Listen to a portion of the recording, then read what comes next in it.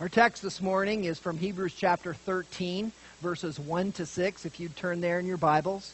Hebrews 13, 1 to 6, again, page 1206, if you're using one of our pew Bibles. Last week we began by discussing the unique features of each of our individual families. Some families large, some small, some traditional, some non-traditional, some single parent, two-parent, step-parents, functional, dysfunctional, some religious, some non-religious. And we also reflected on the interactions that we each have within our families on issues such as the care of parents, issues such as evangelizing our lost family members, or even encouraging spiritual growth in those that do know the Lord. And in all of this, it isn't always clear what our role within the family is to be. Although it is clear that we each have a specific role, that with respect to our biological families, that unique role is sometimes challenging to discern. Well, it's this idea of familial role that is brought to us through our title in our text today. I've titled our message, What's Your Role in the Family? This is part 2 as we started on this last week and got partway through in preparation for our time around the Lord's table in communion. And so we continue today with what's your role in the family? Let me read our text, Hebrews 13, 1 to 6, before we make a few comments about it. Hebrews 13 and verse 1, if you'd follow along in your Bibles. Let love of the brethren continue.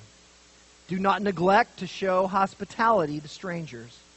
For by this some have entertained angels without knowing it. Remember the prisoners as though in prison with them, and those who are ill-treated, since you yourselves also are in the body. Marriage is to be held in honor among all, and the marriage bed is to be undefiled. For fornicators and adulterers God will judge. Make sure that your character is free from the love of money, being content with what you have. For he himself has said, I will never desert you, nor will I ever forsake you. So that we confidently say, the Lord is my helper, I will not be afraid. What will man do to me? What's your role in the family?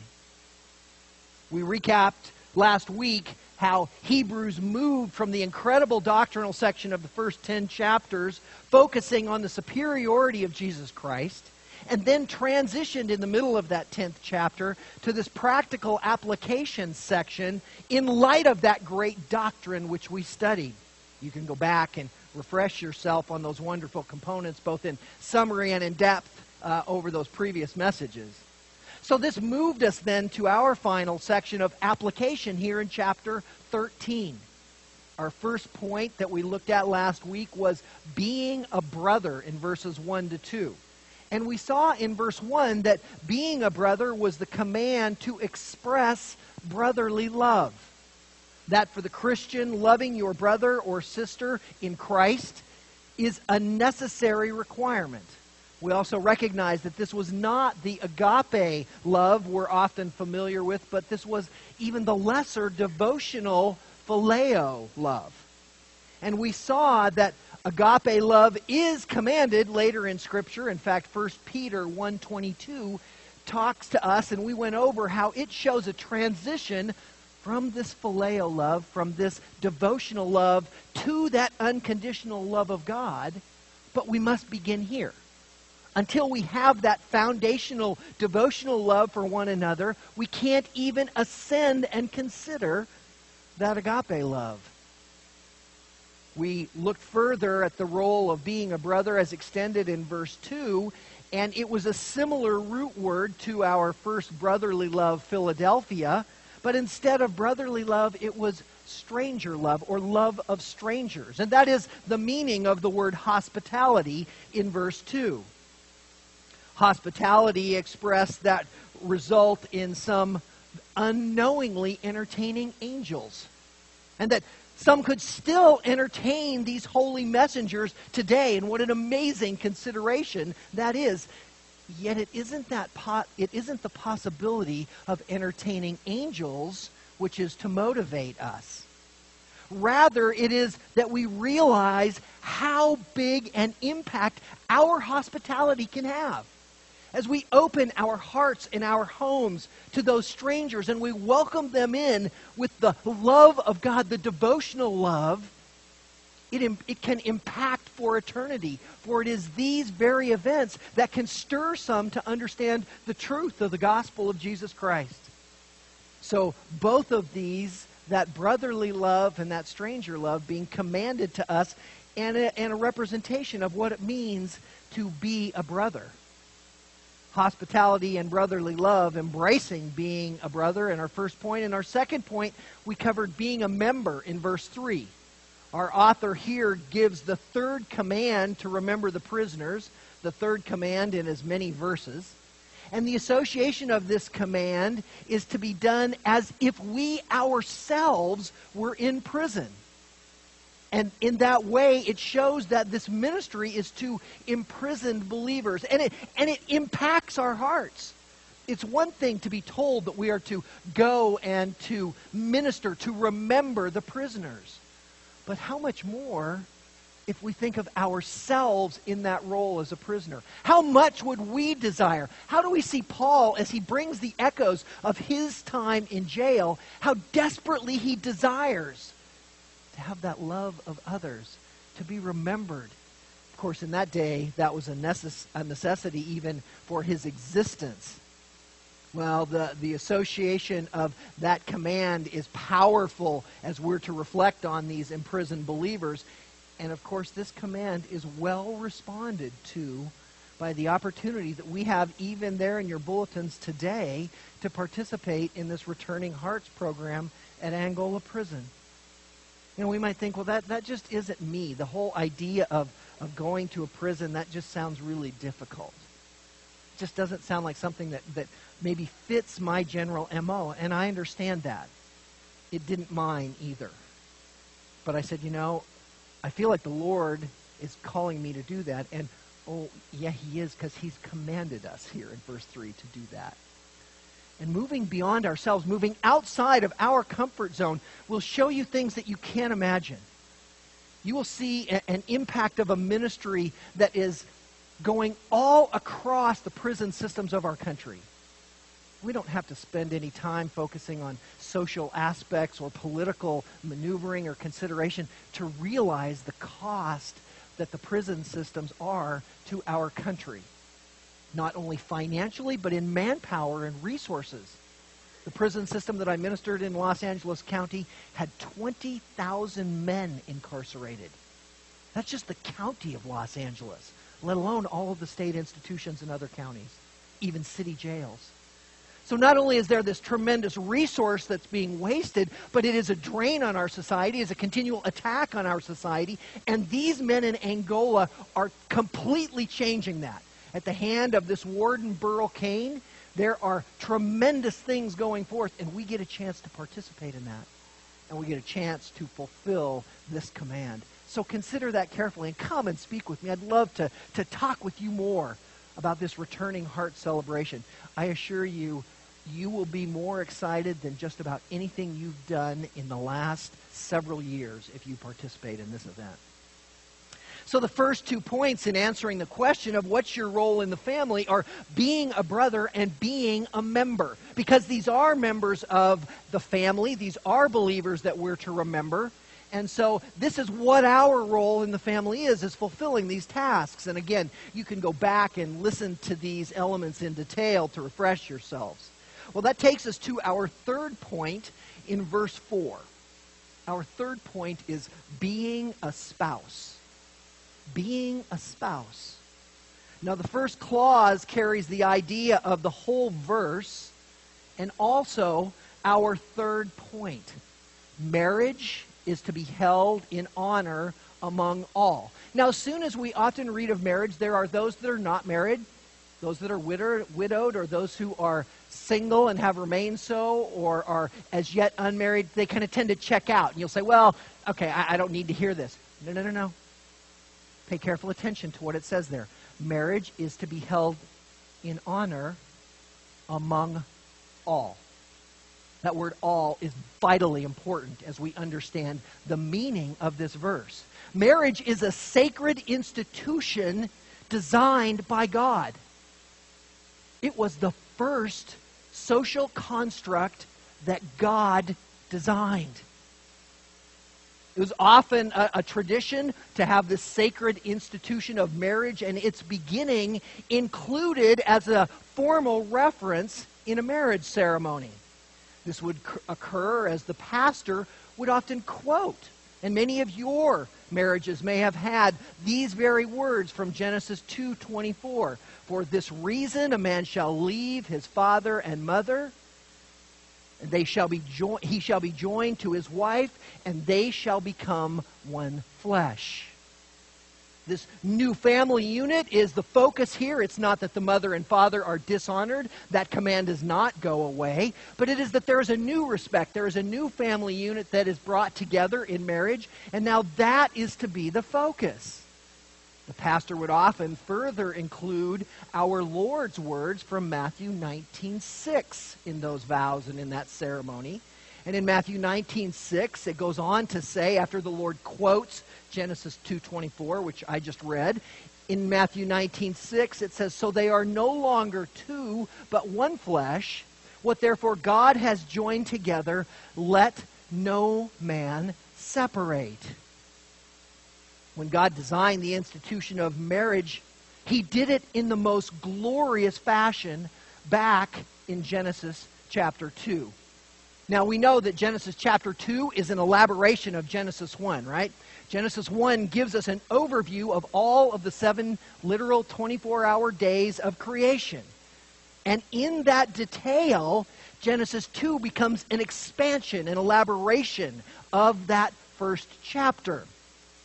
Well, having shown Adam his need by having him name all of the animals so that Adam would realize that he did not have a helper suitable for himself, God puts Adam to sleep in our very familiar section of chapter 2. He removes a rib from his side and closes up the flesh at that place.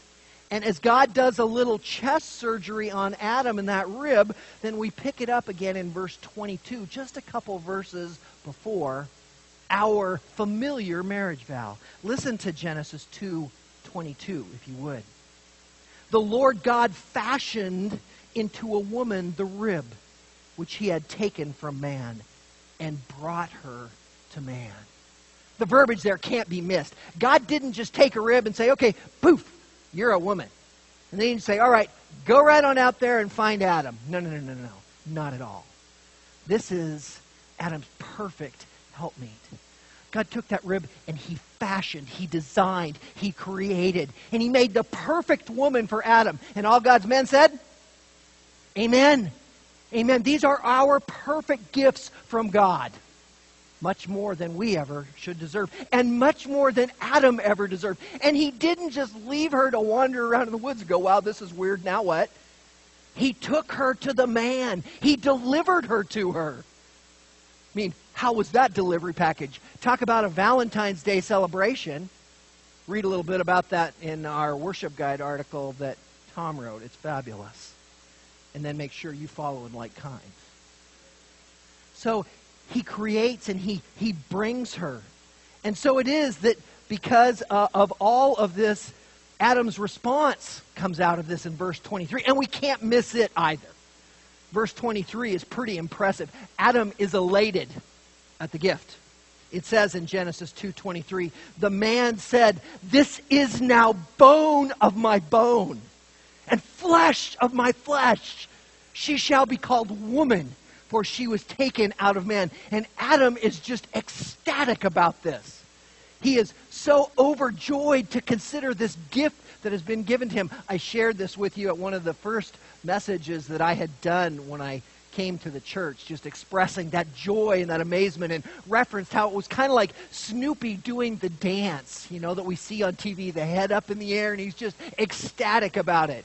And one of our wonderful young gifted artists drew me a picture of that still sits in my office, because that's exactly the response that we each must have as we consider this amazing gift of marriage. And so it is because of that that a man shall leave his father and mother and be joined to his wife, and they shall become one flesh. The one flesh describes the marital union in every way. It describes it spiritually. It describes it emotionally. And it describes it physically. And in that one flesh union, this new union is a completing of that which was incomplete before. Now the ability to procreate is furthermore brought forward, and the fulfillment of God's command to be fruitful and multiply can occur. Remember, that's why God made man back in Genesis 1. Let us make man in our image. In the image of God, He created them. Male and female, He created them. And then He said to them, be fruitful and multiply and fill the earth. So as God brought men here, and He tells them to go forth and to fill the earth with your kind, He says this is to be done in the construct of marriage, in the construct of a family unit whereby the father and the mother have now allowed this new unit to develop, and this becomes an entity of itself. Jesus' further expansion that what God has brought together, no man is to separate. I love the beautiful language of the King James Version on that verse. What God has brought together, let no man cast asunder. Don't tromp it underfoot. Don't think less of it. Do not in any way defile this beautiful and sacred union. This tells us that there is an expansion on what the Lord has added to marriage. Jesus came in Matthew, and particularly in the Sermon on the Mount, we see Him fulfilling the law. He expressly says that in Matthew 5:17. And He expands the law. And so He does here. It is not just that these two shall become a one flesh union, but that union is not to be separated by man.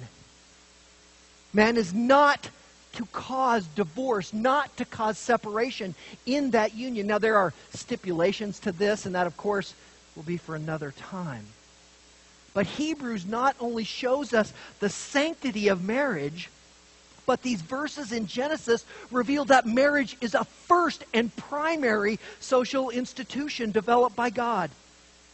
It is the foundation of society, beloved. It is the foundation of the church. It is that picture that God continues to use as He reflects upon Christ and His bride, the church, us.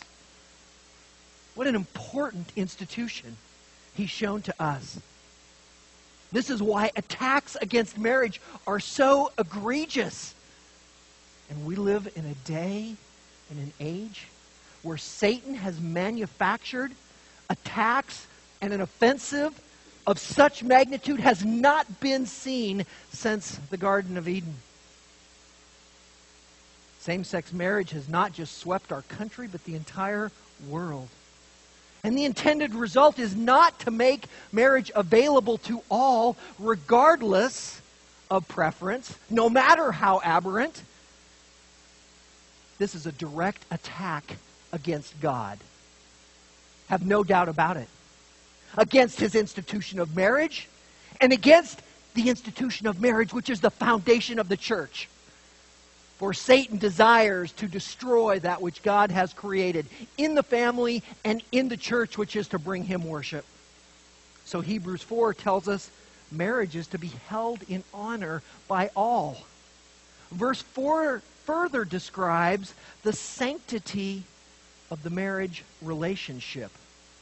The middle clause of verse 4 there in your Bibles, relating to that which is to be undefiled, it sets the context in which marriage is to be honored. This special setting, it is to be sacred. It is to be a sacred setting for the husband and the wife. This is a God-ordained and God-honoring environment which must be kept pure and undefiled. Two different means by which marriage is violated follow in verse 4 at the end there. The last term is well understood to be the violation of the marital union and covenant of Genesis 2:24. This vile condition horribly damages the sacred union of marriage. This was an offense for which the Old Testament required stoning of the offending parties. How serious was this that such severity would require that those participating would be put to death? Now, there are other acts of immorality which are described within the confines of the Old Testament law, and they do not receive such severe punishment. But this required the ultimate form of judgment. Not only do we understand the repugnant and the detestable elements of this offense, but we must remember Jesus' perspective on this offense. As our Lord fulfilled the entire Old Testament law and broadened that law, as we just saw and spoke about, with respect to marriage's inviolability, such that no man is to separate marriage, Jesus further broadens the understanding of this offense in Matthew 5:27. The Lord says there in Matthew 5:27, "You have heard that it was said, 'You shall not commit adultery.' But I say to you that everyone who looks at a woman with lust for her has already committed adultery with her in his heart." So this putrid violation occurs not just in the act, but in the intent. At this, nearly all stand accused and guilty. The question then arises with the first violation, the second being well understood. And additionally, why are there two descriptive terms here at the end of verse 4? If we understand, and would one not take care of it? Did we not get the picture from that? I think we got a great picture, but there is a reason it's here. It was necessary. For if it were not necessary, God would not include it. For there are no extraneous words in this instruction book to you and to me. So we needed to understand what both of these terms mean. Part of our answer lies in the word all at the beginning of the verse. Marriage is to be held in honor among all. All is not referencing both spouses. The reference in the relationship, but it is a reference to all people. All people. These references address both the married and the unmarried. The second violation at the end of the verse, which we elaborated on, is committed by one of the offending parties already being in a marital relationship.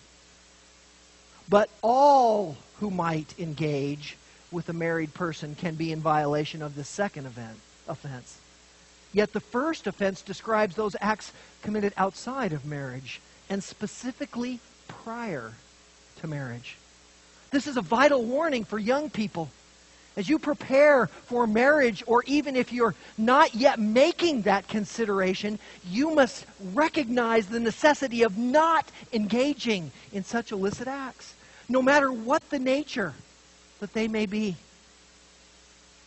And parents, you must be engaging your young children on this discussion as they arrive at that appropriate stage of life. Sadly, most do not. This is a massive problem in our societies, one that we have so looked over.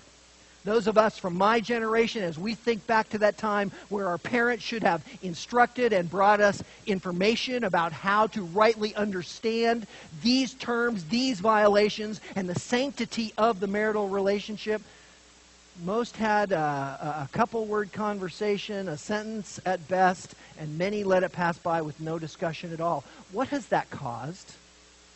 That has caused us to have a society that has little understanding or little respect for the sanctity of marriage, because we have not been taken to the book to recognize the consequences and to understand the details that are there. This has resulted in a situation where there is no understanding, and now we have a next generation who is in the process of thinking that even their very gender is something that is optional, let alone their interaction with those of another persuasion, be they different or like sex. There's no discussion here, beloved. It is not what you think you are. You are born and designed by God as you come from the womb, male or female. There's no decision, well, I think I feel this way. You know, sometimes I think I don't feel like what's for dinner, but I better eat it because there's not going to be anything until morning. We better recognize that God has created this, and we need to stop pandering to this ideology of, well, I just kind of feel like this is how I've always been. The way you have always been is the way that you were created. I was horrified to look on the news this morning to see a church in New Jersey celebrating and participating in their Pastor Rose, who is going to become Pastor Pete next week. Yeah, that sounds right. Let's have him lead the church, or her, or whatever. My goodness, where have we gone? And why has it started? Because we have not spoken about this. We have not been open about this. Yes, it's a difficult topic. Grandparents, talk to your sons and daughters if you have not done so, no matter their age. This must be rectified. It is destroying the fabric of our country, and Satan is having a heyday with it. Yes, it's a difficult discussion. There are wonderful resources for it. I would love to speak with you about them. I have several excellent pieces that will help you as a father or mother or grandfather or grandmother to interact and to help your family know how to deal with this issue. Because this ends up not just with unbiblical and deviant relationships, but again, gender confusion, which is beyond acceptance. And this discussion must start with us. It must start with the church, for we have the truth. And it lies in this beautiful 4th verse. The punishment for all this aberrant activity is God's judgment at the end of verse 4. And that judgment for those who continue in engagement in these 2 violations of marriage is eternal damnation. That's just what 1 Corinthians 6:9-11 reveals. Using the very same words that we have here in our text, saying that such will not enter the kingdom of heaven. No, this is not those that have committed these deeds on a single basis. It is those who go on in an ongoing lifestyle. Such as these will not inherit the kingdom of God. Go and look at 1 Corinthians 6:9-11 if you haven't recently. There are many such deeds, and we must know them well. Marriage is a serious and sacred institution, and as God's first and primary institution of society, it is to be held in honor by all people. This is your role in the family. It was an understanding of my failure against this verse, particularly the expanded meaning from the Lord in Matthew 5:27, that stirred me so powerfully towards sanctification. No, I had not participated in such acts, and I felt like I was justified at that point. And then I realized the Lord's intent in Matthew 5, that even to have looked with lust brought guilt and condemnation. And I was guilty, and I realized it, and it began to stir me as I thought of how many other things in my life are not in line with God's Word. And God blessed it in an amazing way as He brought tremendous guilt, but tremendous understanding of who I need to be. And beloved, He wants to bring that to you. He wants to bring that understanding to you. And He wants you to assess, where are you in your marriage? We need to go to Ephesians 5 in verses 22-23. And as men and women, we need to read those particular sections. Those that would think about preparing for marriage must read those sections. How are you doing, ladies, at submitting to your wife as unto Christ? It's not because you've got the perfect leader. Lord knows that my sweet bride does not, nor do you. But that makes no difference. The submission is as unto Christ. What would God do in your hearts if you would recognize this and live in a fully submissive way to that? Again, in the confines of the Scripture, reflecting on the truth that we see in texts like 1 Peter 3, that beautiful way that a wife is able to win her husband without a word as she submits to him, as he observes her chaste and gentle behavior. And of course, men, women have a couple verses to look at. We have several more. 9 verses to be exact. And how are we doing, gentlemen? How are we doing at loving our wives as Christ loved the church and gave himself up for her, so that he might sanctify her, having cleansed her by the washing of water with the word? How are you doing at sanctifying your wife through the washing of the water of the word? How are you making sure to translate that she is being basked in the Scripture, being cleansed by the holiness of God's word? It's like, oh yeah, well, she's got a Bible, that ought to cover it. That doesn't do it.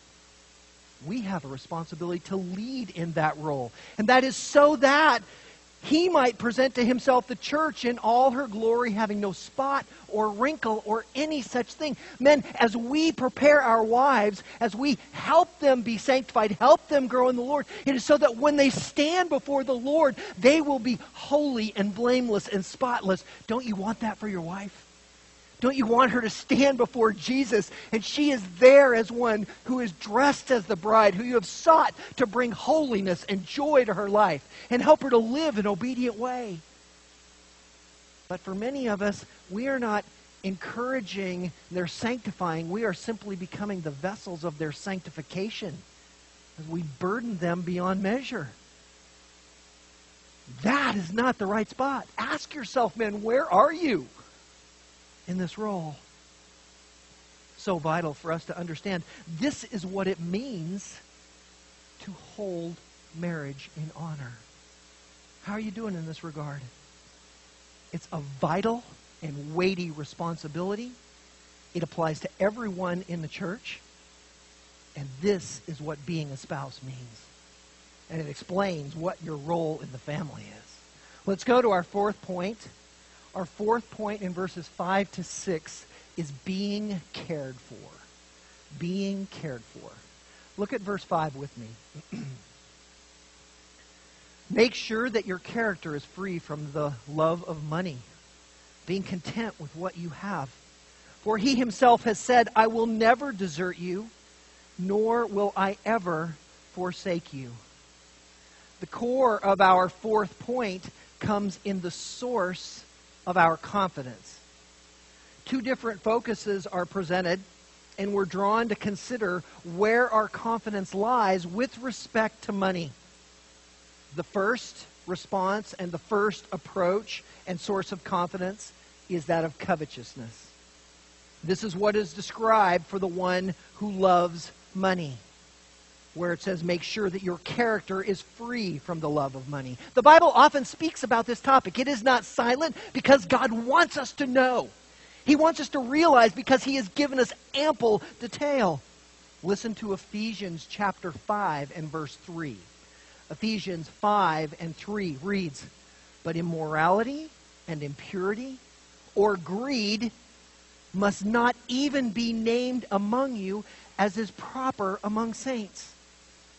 Greed, lust for money, it's put right alongside immorality, right alongside what we just saw in verse 4. And it is not even to be named among us. Not only are we not to be a part of it, but it shouldn't even be spoken of. There shouldn't even be consideration of such. Colossians 3:5 also addresses money, very familiar verse. Colossians 3 and 5, therefore consider the members of your earthly body as dead to immorality, impurity, passion, evil desires, and greed, which amounts to idolatry. Our pursuit of greed amounts to idolatry, and isn't that exactly what it is? Isn't it exactly what it is? As we look at those things that we must have, and we pursue them so vehemently that we forget about everything else and absolutely abandon consideration of the Lord. And we must mortify the deeds of our flesh. We must put those deeds to death. When those things come to our mind, they must be contained. We must take every thought captive to the obedience of Christ, and we must put them to death. It isn't that money is evil, beloved. It is not. Some have badly misconstrued this concept. Rather, it is what you do with that money. 1 Timothy chapter 6 and verse 10 gives us instruction on this very point. 1 Timothy 6 and 10 says, "For the love of money is a root of all sorts of evil. And some, by longing for it, have wandered away from the faith and pierced themselves with many griefs." The love of money, the greed over money, the lust of money. That is the root of all sorts of evil. And some have been caused to wander from the faith. Perhaps yet still believers, but not following in line with God's Word. For we understand that those that are believers will not leave the faith. They cannot, for they are kept in Christ's hands. But we can very much make a mess of things, can't we? And that's what he's saying here. And with that, have been pierced by many griefs.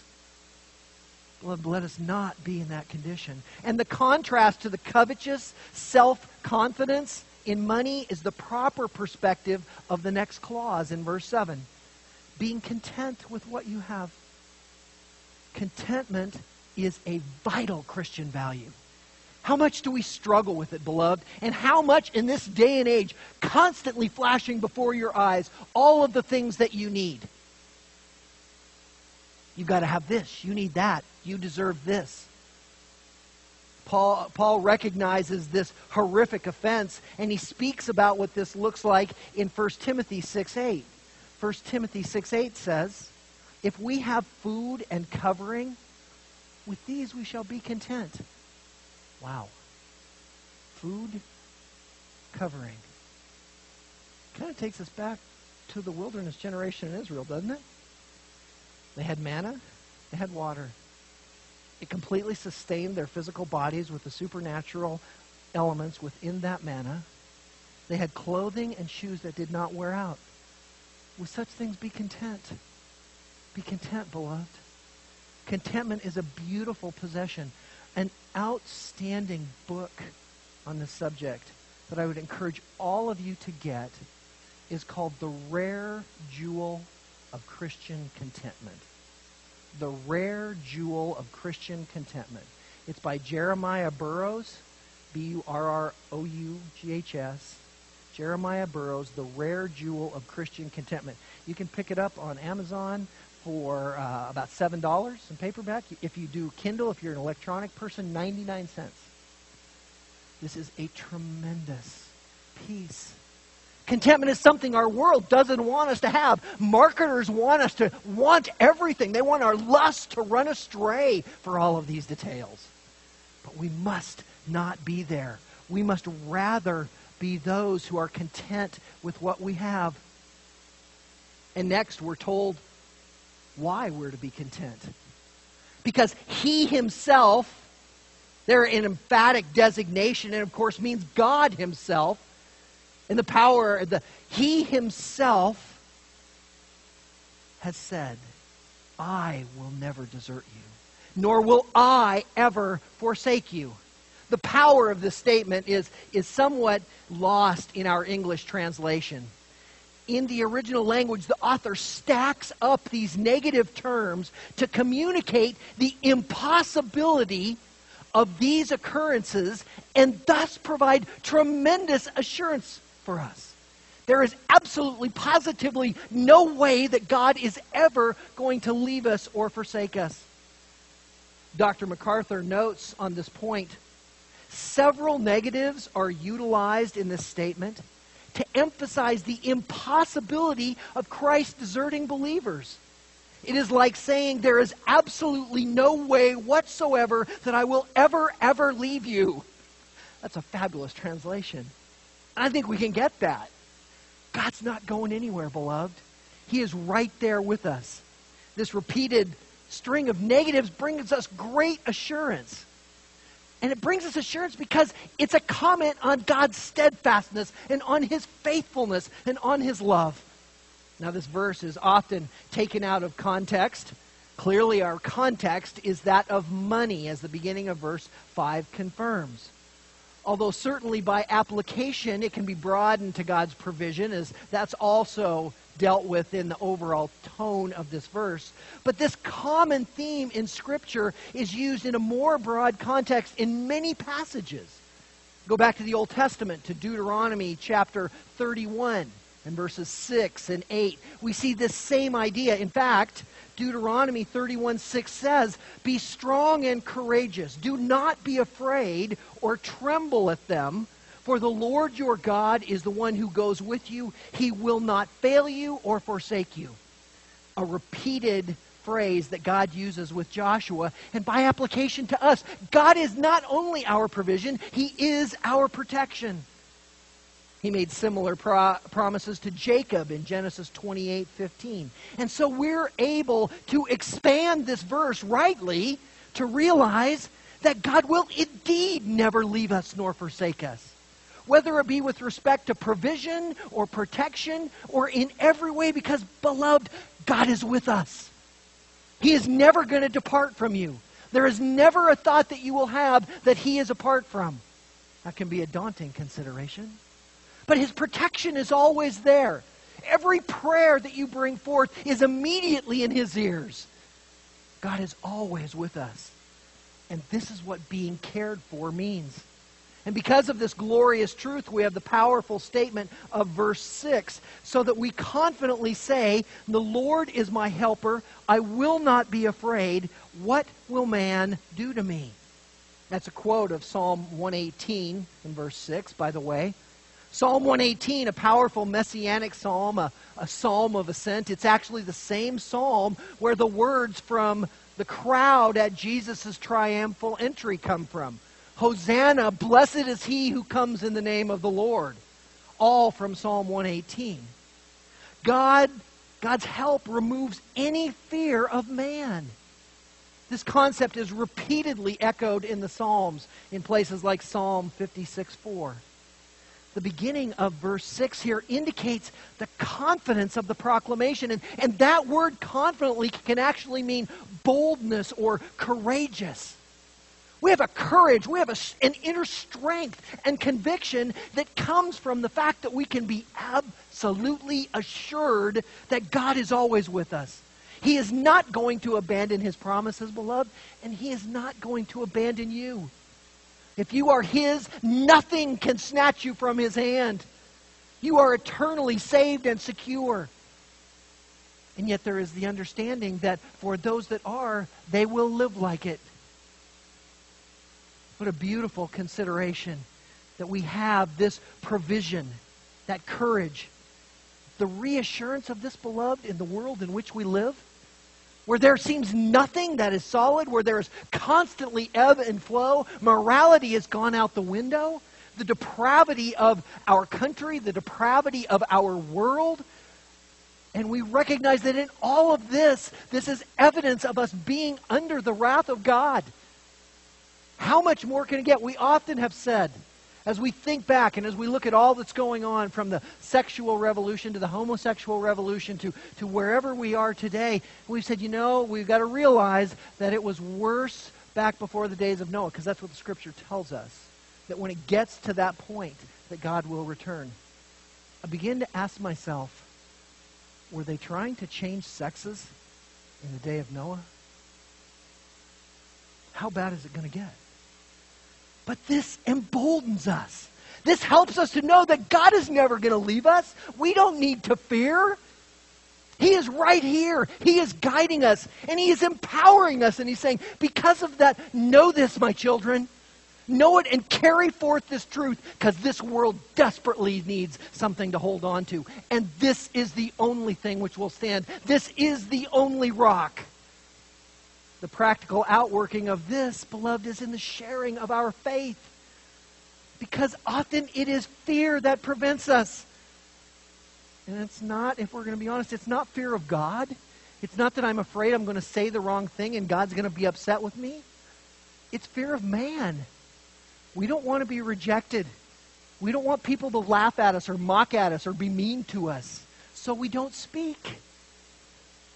But yet we must recognize that God is with us, and we must be the proclaimers of this steadfast provision and protection. This boldness is because the Lord is my helper. The root of this word helper is so beautiful. It is a word that describes cables that would undergird a ship. If you go back to Acts chapter 27, and the storm is assailing the sailors as Paul is attempting with the crew to get to Italy with the centurion, and the storm is crushing the boat. So what do? They take cables and they undergird the ship to try to hold the boat together. That's this word helper. God is the one that is undergirding us. He is putting cables under us. When it feels like all hell is breaking loose and you don't have a chance of holding on, God is right there holding the ends of the cables going, come on, keep moving with me. Keep stepping forward. He is our helper and a glorious help in time of trouble. And because of this, we will not be afraid. Notice the future verb. There's a confidence going ahead. I will not be afraid. I will not allow anything to make me afraid. Because God is the one who is with me. He is that helper. And we know from 1 John 4:8 that there is no fear in love because perfect love casts out fear. Do you have perfect love? I don't. But guess who does? The God who loves you. He has perfect, agape, unconditional love for you. Have no fear, beloved. He is with you. He is your helper. He is the undergirding cable. Beloved, if there is nothing that man can do with you, if you are in God's hands and you are in His full control, why aren't we pressing out there against the storms of this world? When we describe our fourth point, being cared for, is there any way in which we could be better cared for? You can pursue your own provisions and seek to amass your own great wealth. By the way, how did this go for the rich farmer in Luke 12:18? Luke 12:18, the Lord says, He said to them, this is what I will do. The rich man speaking in this parable. This is what I will do. I will tear down my barns and build larger ones. And there I will store all my grain and my goods. And I will say to my soul, soul, you have many goods laid up for many years to come. Take your ease, eat and drink and be merry. Is this not the maximum ascent of the pursuit of wealth and the lust and greed? But verse 20, but God said to him, you fool. This very night, your soul is required of you. And now, who will own what you have prepared? Scripture tells us, fear not him who can kill the body, but fear him who is able to cast body and soul into hell. So we can be greedy and lust after money, or we can trust in the Lord's provision and know that we have abundance. This is perhaps one of the most dangerous elements in our world. Do you realize we are the most affluent people ever upon the face of this earth? The poorest, the very poorest in our country are amongst the top 0.1% of the most wealthy people to ever walk this planet. The poorest of our country. Where does that place you and me? This affluence draws us apart. This affluence the enemy uses to pull us from God. So as we ask our title question, what's your role in the family? The answer is abundantly obvious. It's being a brother. Both by expressing brotherly love and by expressing love of strangers in hospitality. It's by being a member. Looking out for other members of Christ's body, even those outside this local body of believers, even into the jail systems. It's being a spouse, a responsibility to honor marriage, whether we're married or not. It's being cared for, recognizing God's perfect care and not greedily pursuing all that you think you can have and might deserve. You see, beloved, what happens when you obey your role in the family? It isn't just you that thrives, but it is the entire body around you. Because we see this in one another and we're spurred on to greater faithfulness. That's what a body does. We grow together. We learn. We strengthen one another by the way that we carry forward the job that we've been given. We all are a part. We all are ears, eyes, fingers, toes. And God says, be strong in that role and carry forward and encourage those around you. So can you grow in any of these areas? Can you grow in all these areas? I suspect we all can. And if you still don't see your role, if you're not convicted about ways in which you fall short in some or all of these areas, then it may be that you don't know Christ. You haven't been drawn and your heart has not been broken and you've not recognized that you are sinners separated from God and that you fall short every day. And that for your sin you are deserving of ultimate damnation and separation from God. Beloved, if that is you here today, don't waste another minute. Don't play games with God. Don't sit here and think, my life's okay. I'm just a kid, or, I'm going to get there. I'm going to make that decision before the Lord comes to take me. Because remember the rich man in Luke 18. Tonight, your soul may be required of you. How many have passed in like fashion? Don't allow that to be you. Accept Jesus. I plead with you to recognize today your sin, to fall on your knees and cry out to God that He would bring healing, that He would bring forgiveness, that He would bring cleansing from the darkness that is in your flesh and mine and all of ours. See that truth. Come to Christ. Realize the joy and the peace. Realize the blessings that lie in this solid rock, in the truth of this text. Beloved, come to Christ if you do not know, if you are not struck by where you need to be. You see, this is what your role in the family looks like. You may not understand your role in your biological family too well, but there is no question about your role in this family. Beloved, may God strengthen you to fulfill your role and to obey His word.